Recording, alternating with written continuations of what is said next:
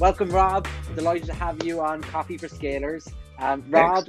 Rob Gabel is someone I've known for the last 7, 8 years now. It's coming up to, and founded Tubular, an unbelievable wealth of experience in the creator economy. Tubular, then. So, what was the initial idea there, and how did you get it started?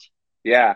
So at Machinima, which is about 80 or 90 people, it was largely a studio and a partner organization, right? So it was really fun. People were running around with foam swords, dressed up in costumes, constantly filming, editing, writing. I just loved being in that creative space. I had only worked at tech companies. I hadn't really worked at like a Hollywood, Hollywood type studio. And they were also trying to figure out how to make content, on a shoestring budget compared to Hollywood. And there were a lot of people Yeah, there from G4 and from movie studios.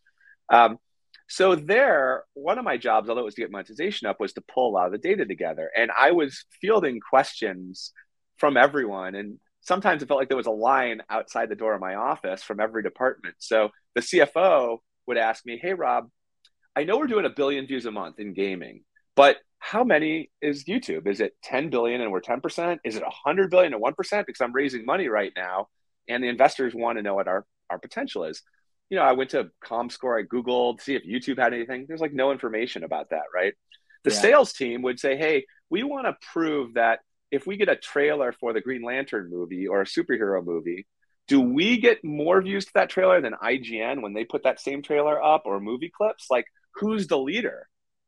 There was nowhere to turn to, right? There were a couple early sites like VidStatX and Social Blade, but they weren't organized. You couldn't pull up any kind of data, and nothing at the video level. Nothing. There was no yeah, competitive intelligence available at all at the video level, and so on and so on. But the talent team wanted to say, "Hey, Rob, who are the fastest growing gamers? We want to sign them to our network." And like, we just couldn't find these things. So we went to, I think a great business signal is when people are doing it, but they're doing it clumsily, right? So yeah, we hired a bunch of people in Upwork in the Philippines, and every day they would go on and they would enter how many videos our trailer had for Call of Duty's new game versus IGN. And we just did these manual workarounds, which was helpful. We would show it to brands. But ultimately, I ended up leaving Machinima to move to Northern California for a really important project with Netflix. And I remember New Year's Eve, 2011, I was on the phone with yeah, Alan Debevoise, who is CEO of Machinima, and we left on good terms. And he said, "Hey, Rob, if you're not going to come back to Machinima, if you're going to live in Northern California," I had moved my family, yeah, "what about starting a company that will give not only Machinima all this information about the market and content creators, help us sell brand integrations, but do that for lots of other companies?" He's like, "Every company is going to want this. I'm an investor in Dance On, in Style Hall, in Awesomeness TV, but also Lexus is going to want to know this information. CBS is going to want to know this information." And so I thought that was a really interesting idea. And over the next 6 months in 2012, I began consulting to Dance On and consulting to Awesomeness TV. I got a call from Awesomeness TV on a Tuesday, and Margaret Laney, if she's watching, was the CMO, and she said, "Hey, you don't know me. My name's Margaret Laney. I'm working for Awesomeness TV. It's kind of like the new Nickelodeon. We're launching on YouTube in 2 days with 13 different shows aimed at 13 to 17-year-olds, primarily girls, and we're a little concerned no one's going to watch it. Can you yeah. help us look at the analytics? Can you help us run marketing campaigns?" And so I literally helped them from the moment they launched. They were wildly successful and sold to Hearst and ultimately Viacom. Yeah. Um, Was that a and so brand new company like Awesomeness TV at that moment in brand time? brand Brand brand new. new, right? Brian Robbins was a long time Hollywood producer of movies like Varsity Blues. Yeah. If this is the way back engine, but one of the first famous YouTubers was a kid called Fred from Nebraska. Yeah, yeah, yeah. He used to put on the squeaky voice, or maybe he had the squeaky voice, Yeah, right? and how crazy is this? Because I feel like the rest of the world just had this experience in 2020 with COVID, when they were locked at home and they finally saw these executives at brands and studios what their kids were doing and watching.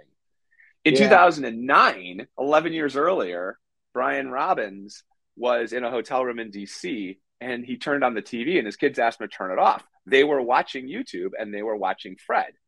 And he was like, and they were, I think, are, preteens or teens. And he's like, "This is fascinating. I need to understand this better." And he leaned early on, visionary really, ended up building out the business model for Awesomeness TV, which was to prototype TV shows online on YouTube using YouTube stars like Bethany Moda. He actually ended up making some Fred movies, by the way, with Fred, and was one of Oh, the did first he? people, Wow. yeah, first people to lead, and they did really well, like on TV, direct to TV. I think one did 25 million in the theaters.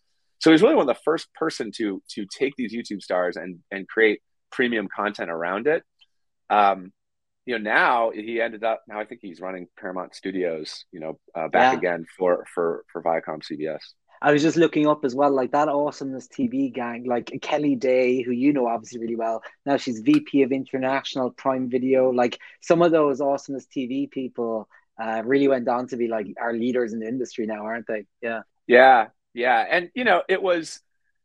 I heard this from my friends in TV at the time. I had a friend who worked on I was living in LA, so you meet some people, and he was working on a cable TV show. He's like, every year, 15% fewer people watch this TV show. Yeah. So like every year it makes a little less money, and every year I'm going to make a little, and I just don't see where this ends. He's Yeah. like, I need an off ramp to YouTube, but the revenue on YouTube was like a 50th per minute or a Yeah. 100th per minute of TV. And so when Brian was starting, Awesomeness TV or anyone trying to do that, it was like, how do we create engaging content that people want to watch at a fraction of the price of Hollywood? And yet have some sort of future to it, right? That there's a there that we can create movies or that will get Yeah. TV shows. The irony now, what's different now than back 10 years ago, is that no one's even really thinking the way I'm going to monetize my fame and audience on YouTube is to create a TV show. Now it's like, I'm going to create a Yeah. burger line. I'm going to create energy drinks. I'm going to create clothing line, a beauty line, right? Like I'm going to create $1 billion fashion brand. I don't need to be an actor on a Yeah. TV show, right? In That's fact, crazy. a lot of actors on TV shows are like, hey, I'm going to create that $1 billion clothing line, that $1 billion alcohol brand, right? So that's the biggest change now is I think back in 2010, the end goal was using YouTube to get to TV. Mm. And now it's just bypass that. Direct to consumer. Yeah. And Yeah. a question for you. You were in between roles, right? When you started Tubular. So like, did you kind of need to be in between roles to start it or to be like that itch of being an entrepreneur? Or would you have done it if you'd been in a Yeah. more permanent job? That's a fascinating question. Everyone's got their own personality. Whatever I'm in, I throw myself into about 100%. I have a hard time having any side hustles. So for Yeah. me, I wouldn't have been able to incubate the idea or spend time side hustling. I also never thought I would start a company. And if any of you are out there and you're like, I'm Wow. never going to start a company, don't really sell yourself short. I was always happy being like the number two person. I was camera shy. I didn't want to be on TV. This would have horrified me 12 years ago, even talking to you. But no, seriously. I would get like stage fright and stuff. And actually Tubular helped me overcome that. I can talk about that in a story in a minute. This probably won't work. It's just reality. Those are the odds. But if it doesn't work, I will have learned what I want to learn. I'll have met the people I want to meet, and I'll have explored some things I want to explore. And so I really can't lose, right? If Yeah. it doesn't work out, I will just have had the experience I want to have. And I just had to have the faith that if it didn't work out, there would be other jobs, maybe at an Awesomeness Yeah. TV or maybe at YouTube or Machinima that I That's would cool. become qualified for Yeah. because I went through this process of intensively trying to build something in an industry I cared about. Yeah. And I it think ended a up lot of working out, but yeah. Yeah, yeah. amazing. But I think that for a lot of people with that, right? A lot of people are like, okay, maybe I'll try something. And then it's like, oh, do I have enough runway for me or my family or whatever to take that risk? Did you kind of have a bit of runway where you were like, no, I'm okay, I can do a year or so? Yeah, I did. I actually did consider starting a company in 1999, 2000. It was the dot-com boom. I was really young. But I realized I don't know any VCs. I don't know any Yeah, engineers. Like I don't really know anything. And there's a lot of ways to meet those people. And there's blogs and there's yeah, all kinds of, Notion documents, all kinds of stuff. Um, then you have kids and it's a little harder. It's hard, you could start a company Yeah. when your kids are like 2 and 4 years old. It's just harder. So Yeah. yeah, what I was fortunate. I went to work for a company that raised 14 million that was in tech that sold for 400 million. So it was a thing. And I was one of the top, sort of 5 executives there. That gave me some credibility. Those people ended up being angel investors, being on the board of Machinima. The CEO, Alan, was an investor in that company and on the board of Lower My Bills. So I had built up a network of people Yeah. that did angel investing. I had built up, at that point, 10, 12 years experience in the internet space and some skills Yeah. that were useful, in monetization, in online direct response marketing, and in product management. So I had a network, I had some skills, I had access to capital. And in the Mm. case, fortunately enough, that Netflix project actually had a built-in severance that I was able to create some space with. So Yeah. yeah, look, I think one of the unfortunate things is that people who have a network and have access to capital are able to take more risks than those who Yeah. don't. It's just a little unfair. If you're born into wealth and Yeah. connections, it's very easy to start a business when you're 20, 21. It's a lot harder if you come from, a rural part of a foreign country and, you maybe don't even speak the language of most venture Yeah. capitalists. Yeah. Makes sense. Yeah. Anyone can make that journey, and I would just say be patient. And the other Yeah. part is, a friend advised me this, and it was really wise advice. I was about to start Tubular, and he said, Rob, don't start Tubular because you want to start a company. Yeah. Don't do it for That's that a good reason. point. Don't do it for that reason because you'll tire. It won't be enough to get you through the darkest days, and there's always ups and Yeah. downs. Start a Yeah. company because you passionately want to see the problem solved, and you're willing to kind of go through walls and willing to be irrational, Yeah.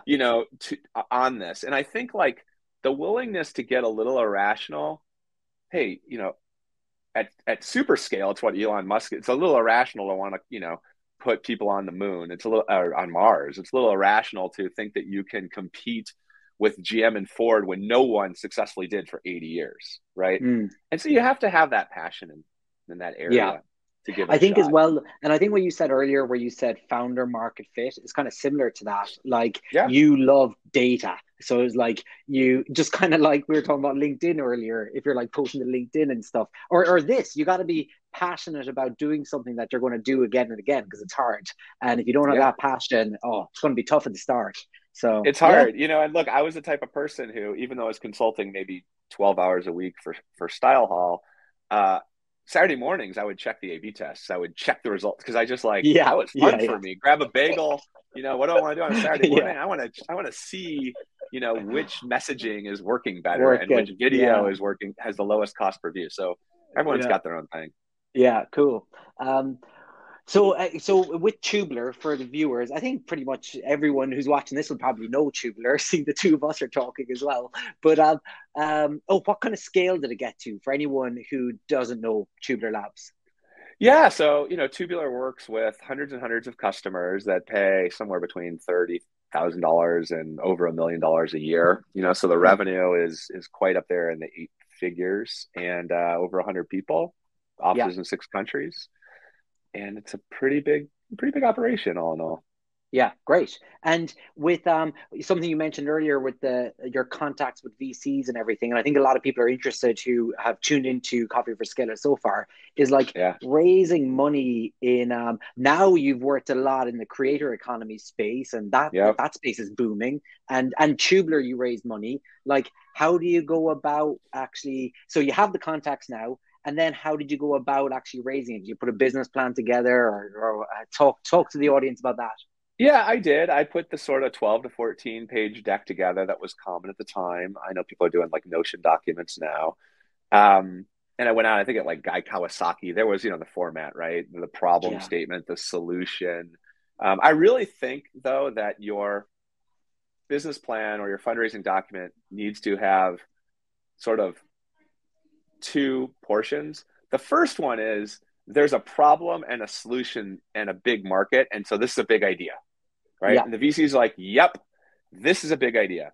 But the second half of your document needs to be, why is my team the one who's going to win this idea? That's Because cool.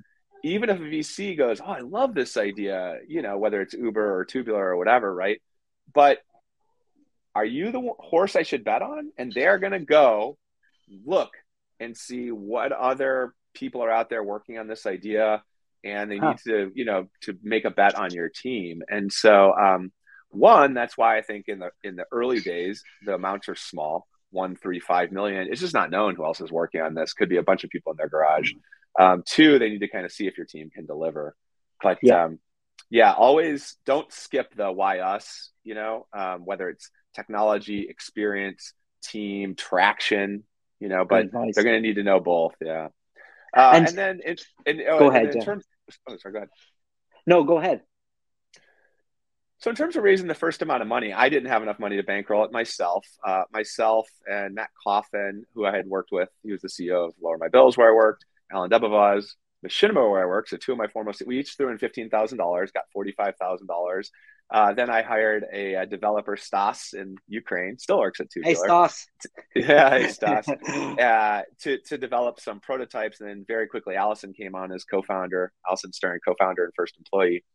Um, so raised a seed round of funding. And this, I think, is actionable advice for you scalers out there as well. Mm. At one startup I had worked at, I was not a founder, but I came on as like employee 12. It didn't work. And when we did a retrospective on why it didn't work, we kind of missed a big opportunity. We were looking at lead generation in mature markets like education and in mortgages. Whereas I think this technology would have been much better suited to be mobile and to kind of help do the lead generation for any brand awareness campaign. Like you saw a Range Rover ad, now fill out this form, or right, or you Mm. are interested in Old Spice, now here's a coupon. But we Mm. didn't know Madison Avenue, we didn't know mobile, and I think that we just were missing DNA. So I was having a conversation with Matt Coffin, who was helping pull the company together, and he said, "Well, Rob, a great way to add DNA that you and Allison and Stas don't have is let's go find angel investors who have that knowledge."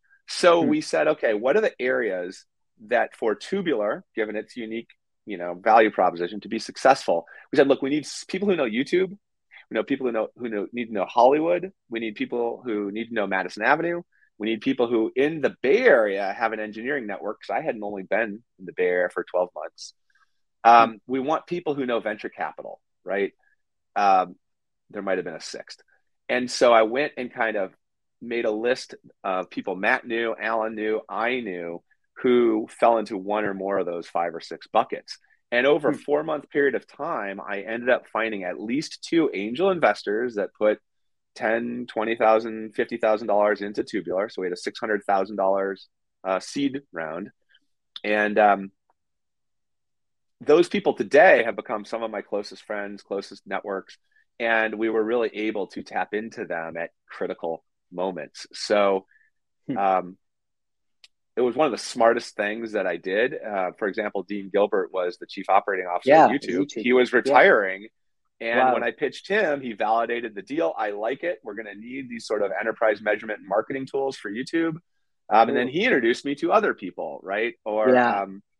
whether on the engineering or in the sort of nose engineers in the Bay Area, there was Ben Ling and Gokul Rajaram. And so those 10 people who become on your startup team, you start leveraging all of their networks as well. And so we could have raised $600,000 much faster for 1 or 2 individuals, but we would have had a much smaller extended team. And when you're a 4-person startup, to have 12 angels on your side in the right mix, game changer.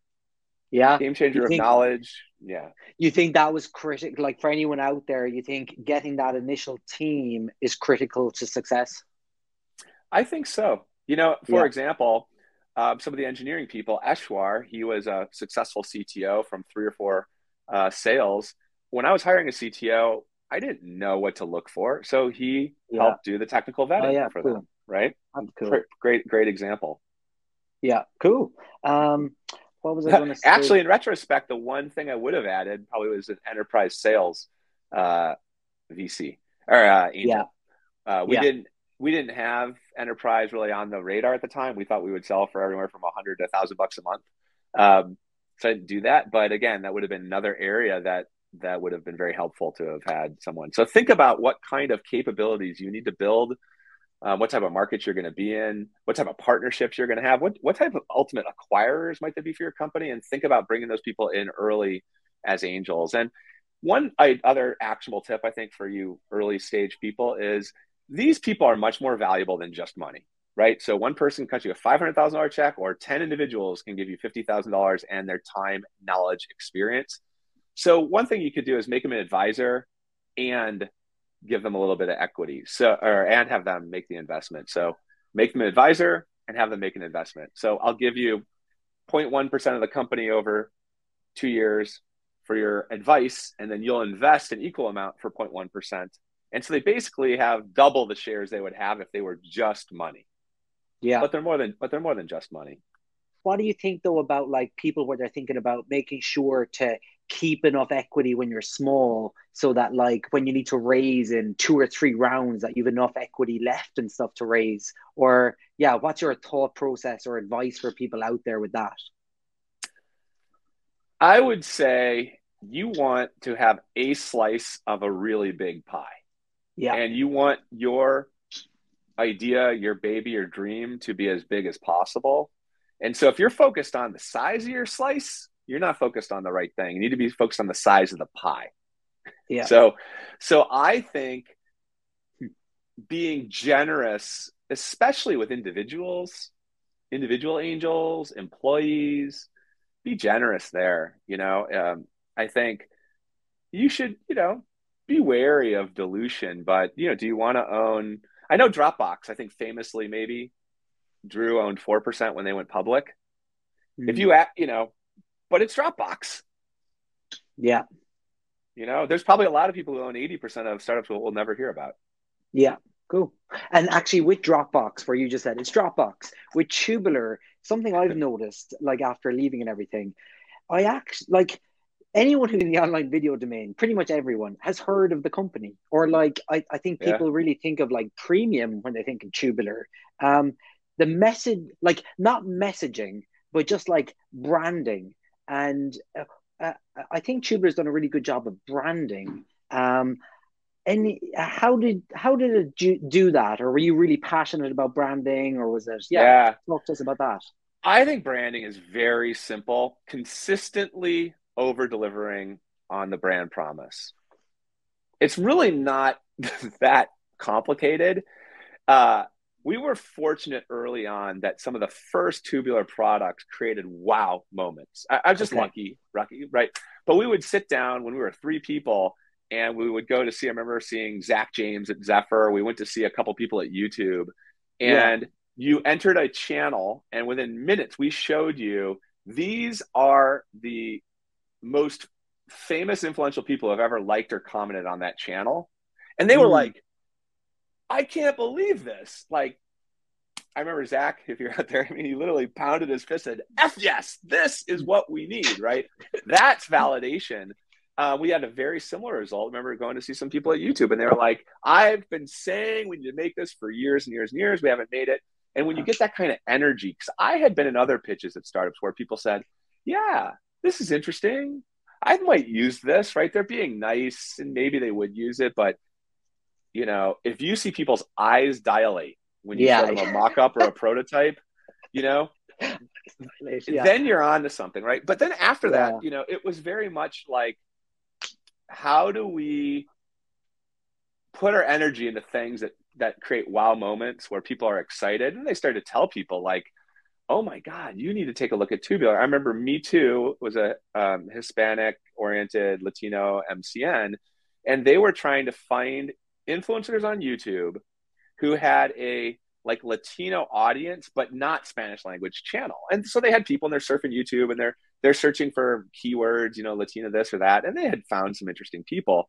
Tubular had this lookalike technology that would say, give us a creator, and we'll show you the next 100 or 500 creators who have an overlap with that audience. It turns out that that's a really great way to find lookalike creators. And so we simply said, hey, who are 3 or 4 of these creators who have this audience you're talking about? Like, do you know those? Oh, sure. It's these 3 people. Plug them in. Boom. 200 similar creators, exactly what they're looking for, Where Mm. do I write the check? And so I really think that branding, it's not about the name. It's a little bit about the design and the promise. It's about being consistent, but really at the end of the day, any product or service that consistently overachieves expectations Yeah. will have a strong brand. Yeah, and I say that I was talking to someone very senior in YouTube actually today, just randomly, and I was like telling them that I was ex Tubular, and they're like, "Oh yeah, do you know Allison?" And I was Yeah. like, "Yeah, yeah." And there was someone else last week that was someone, yeah, in the space, and it's just like instantly people kind of know it. So yeah, cool. That's a good one. Yeah. And, especially early on, leave money on the table if you can. It's one reason you take VC money. Yeah. Famously, the Zoom founders, right? Zoom is obviously an amazing product, high quality, low lag, all kinds of stuff. But the CEO is like, I'm just going to underprice. I'm going to leave money on the table. It needs to Mm. be both, a great product and a great deal, and then it will grow like wild, and I'll have to spend a lot less money on marketing. The best brands spend less money on marketing, right? Yeah. Tesla spends, I think, like no money on marketing. Starbucks Mm. famously, for the first 10, 15 years, didn't spend any money on marketing. Google didn't spend any money on marketing. You don't have to spend a lot of money on marketing because people are sharing and talking about this amazing experience and this new thing you just got to try.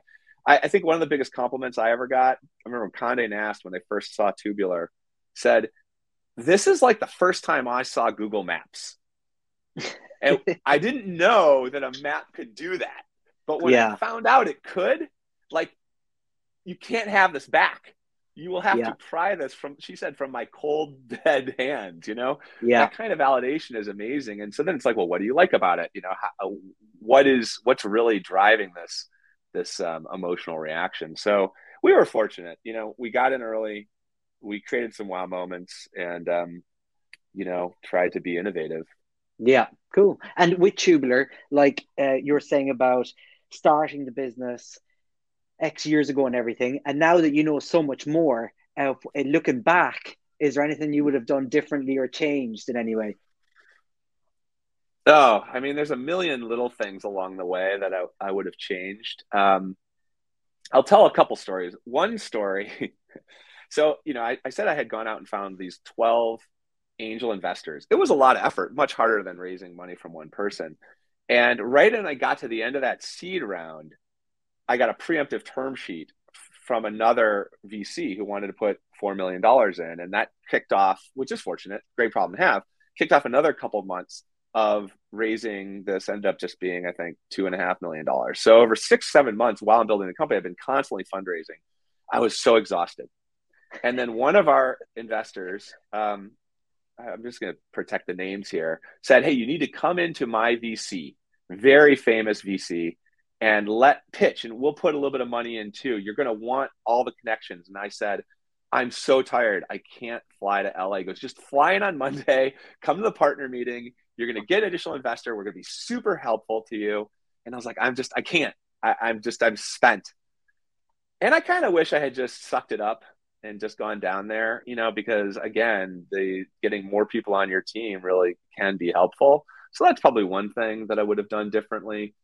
Um, I think, people are everything in the early days of a startup, and we had fantastic people, Allison Stern and Stoss, and you came along, right, in the very early days. And just I think every time you hire, just making sure you really get the sort of the best, especially nowadays, the best generalist you can get.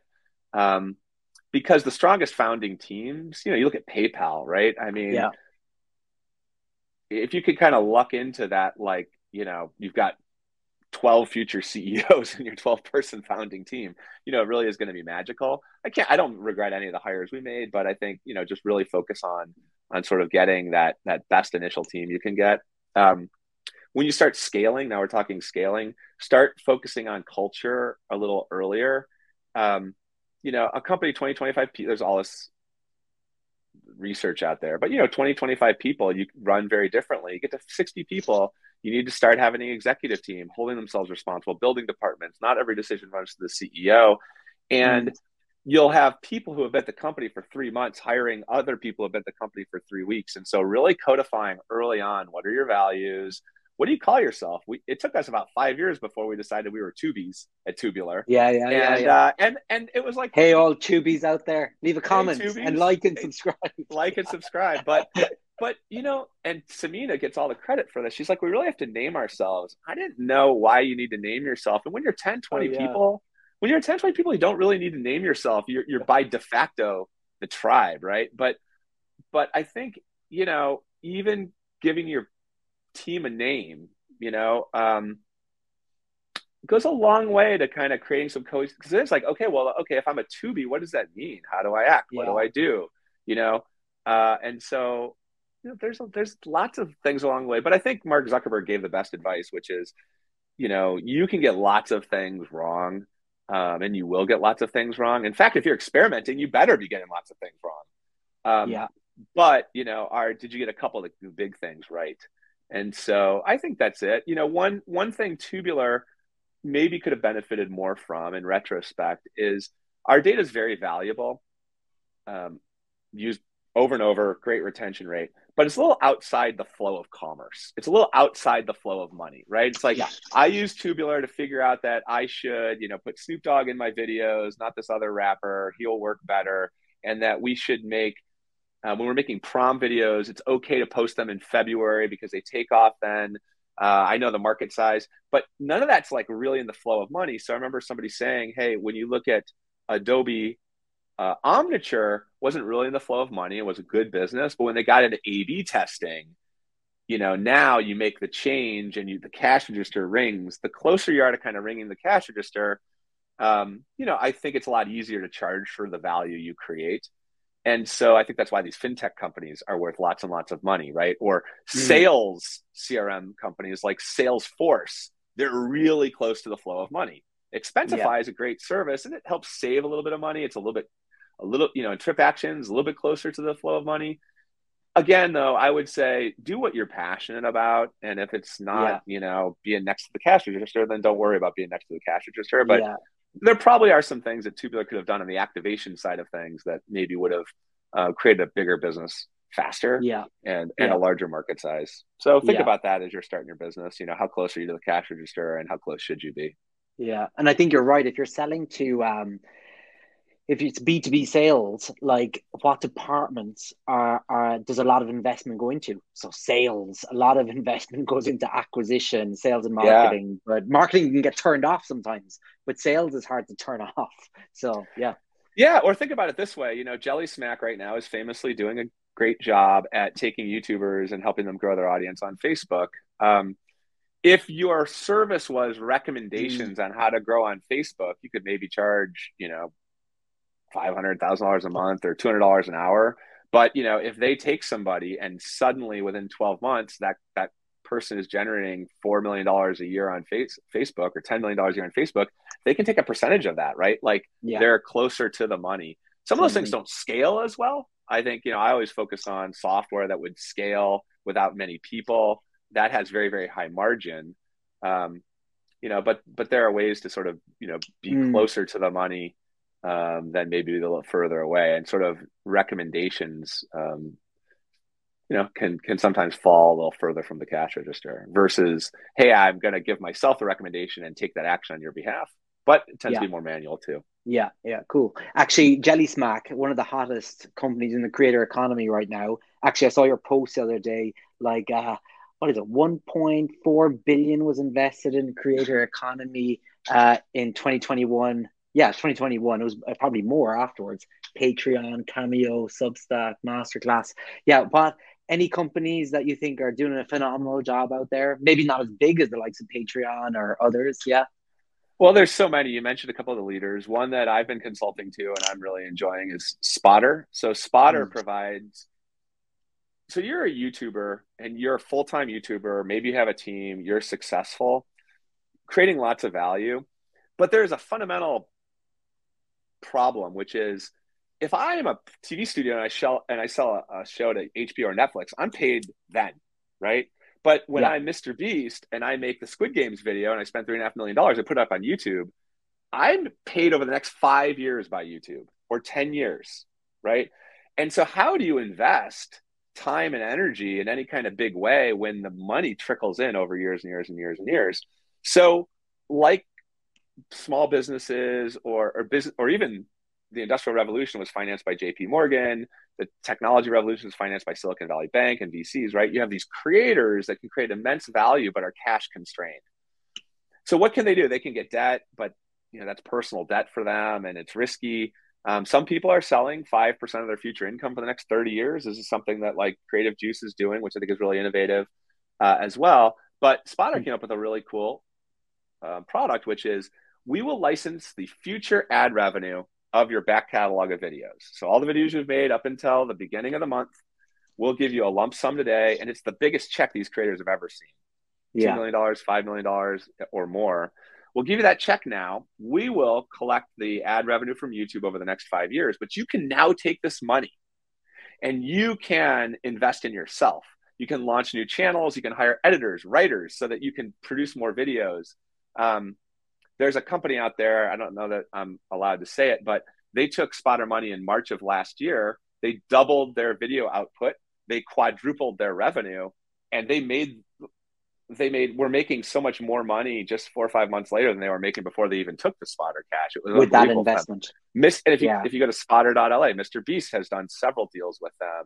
And I think the public case study is he went and is now creating 30 foreign language versions of his channel. So there's Beast Reacts. I saw the Spanish Espanol, one. Yeah. Beast Brazil, right? And these are now becoming a big chunk of his revenue. And so he's taking the money, hiring really high quality dubbers, and reposting his old video content. So some people have created studios. Some people have increased their team. Maybe you hire a couple people to only do thumbnail tests using like a TubeBuddy, for example, or even a vidIQ. And now you're making more money. So there are so many creators out there. They're already successful. They've already made it to full-time YouTuber or more. Yeah. If they have a little bit of money or more time that money will give them, they can create insane value, launch a new energy drink or something. So that's one company I'm super bullish on. I'm really interested in social commerce. I think that today there's amazing platforms to build your audience, right? As an individual, you can compete with the largest TV shows just by like going on TikTok or going on YouTube, right? And then there are these amazing platforms to sell stuff like Shopify, but they haven't really come together in the United States the way they've come together in Asia. And when people can click, and everyone's working on this right now, Facebook, Instagram, TikTok, but I think when a creator can directly sell their own product or products they really believe in directly through YouTube, Instagram, TikTok, I think that's going to unlock a lot of revenue for creators. I think it's going to be quite disruptive to influencer marketing and even regular brand advertising. And I think it's really going to change things. So I think social commerce might be one of the biggest things. There's some people working on it. I'm starting to advise a company called Zelf, Zelf, but there's a lot of people working in social commerce. That's a hot space that I'm very bullish on. I think the NFTs are real. I think they'll go way beyond, collectible profile pics and art, gaming, and there's all kinds of membership uses of NFTs. But I personally think that an NFT, a game that if I play it enough, I make money. This already exists, right? Like if you play World of Warcraft enough, you can sell your sword. But I haven't found, Axie Infinity is not really that fun. Uplander is not that fun. Sorry, guys, if you're working on this. But I really think that sort of first fun Clash Royale style game where, if you're good and you play, you can make money. I think that's fascinating. So there are companies out there that are working on the next generation of games that sort of, whether it's a fantasy league for creators or whether it's just kind of a next generation of games. I think that some of that stuff will be. And so what's the common theme here that I just said? It's the convergence of economy and money, whether you're a spotter, making money in a game, selling social commerce. I'm really deep believer in Web3. The lines. So what happened in Web2? The lines of TV used to be one way. You watch, it's passive. I watch a show. right? Then social media comes out. I watch a show, I talk about the show, I share it, I comment, I repost. In TikTok, I remix, I do challenges, right? It became interactive, but money was still on the side. You go to Patreon and some money happens, right? AdSense, money happens. The Yeah. next step in Web3 is that money gets mixed into the interactivity and the engagement that videos have. And it just will be, it will allow tens of millions of people to make a living doing what they love at some intersection of media, entertainment, commerce, selling, advertising. It's just going to be a big interconnected Yeah. ball. What's been the part of your career you've enjoyed the most? I've really enjoyed taking the plunge into this sort of creator economy. I mean, when I decided to start Tubular, I thought I'm going to learn online video. I'm going to meet people at YouTube. I'm going to spend more time with these startups like Awesomeness TV, and and that's been enriching in many ways. I've met lifelong friends, whether they're kind of customers at Yeah. Viacom or awesome or Electronic Arts or whatever. I met you Yeah. through it. Met Allison and You other helped me people buy through it. this house that I'm in today, Rob. Yeah. Oh, I love that. I love that. Yeah. Yeah. And I feel like the hundreds of people who have worked at Tubular over the years think back about it fondly as a place where they learned and a place where they grew, and that they advanced in their careers. And so I feel satisfaction on that. Yeah. And yeah, I really enjoyed the journey. Thank you so much, Rob, for coming on. I think some of the notes I took were like, if you're starting a company yourself, make sure you have a good team at the start, the investors as well as the team. Founder market fix is important, and the key to branding is dilating eyeballs. Dilating eyeballs. Yeah, yeah. Consistently overachieving expectations. So there's two ways to do that: low expectations, or really dilating eyeballs. Yeah, yeah. So thank you so much. All right. Thanks, Dennis. Nice end of the minute.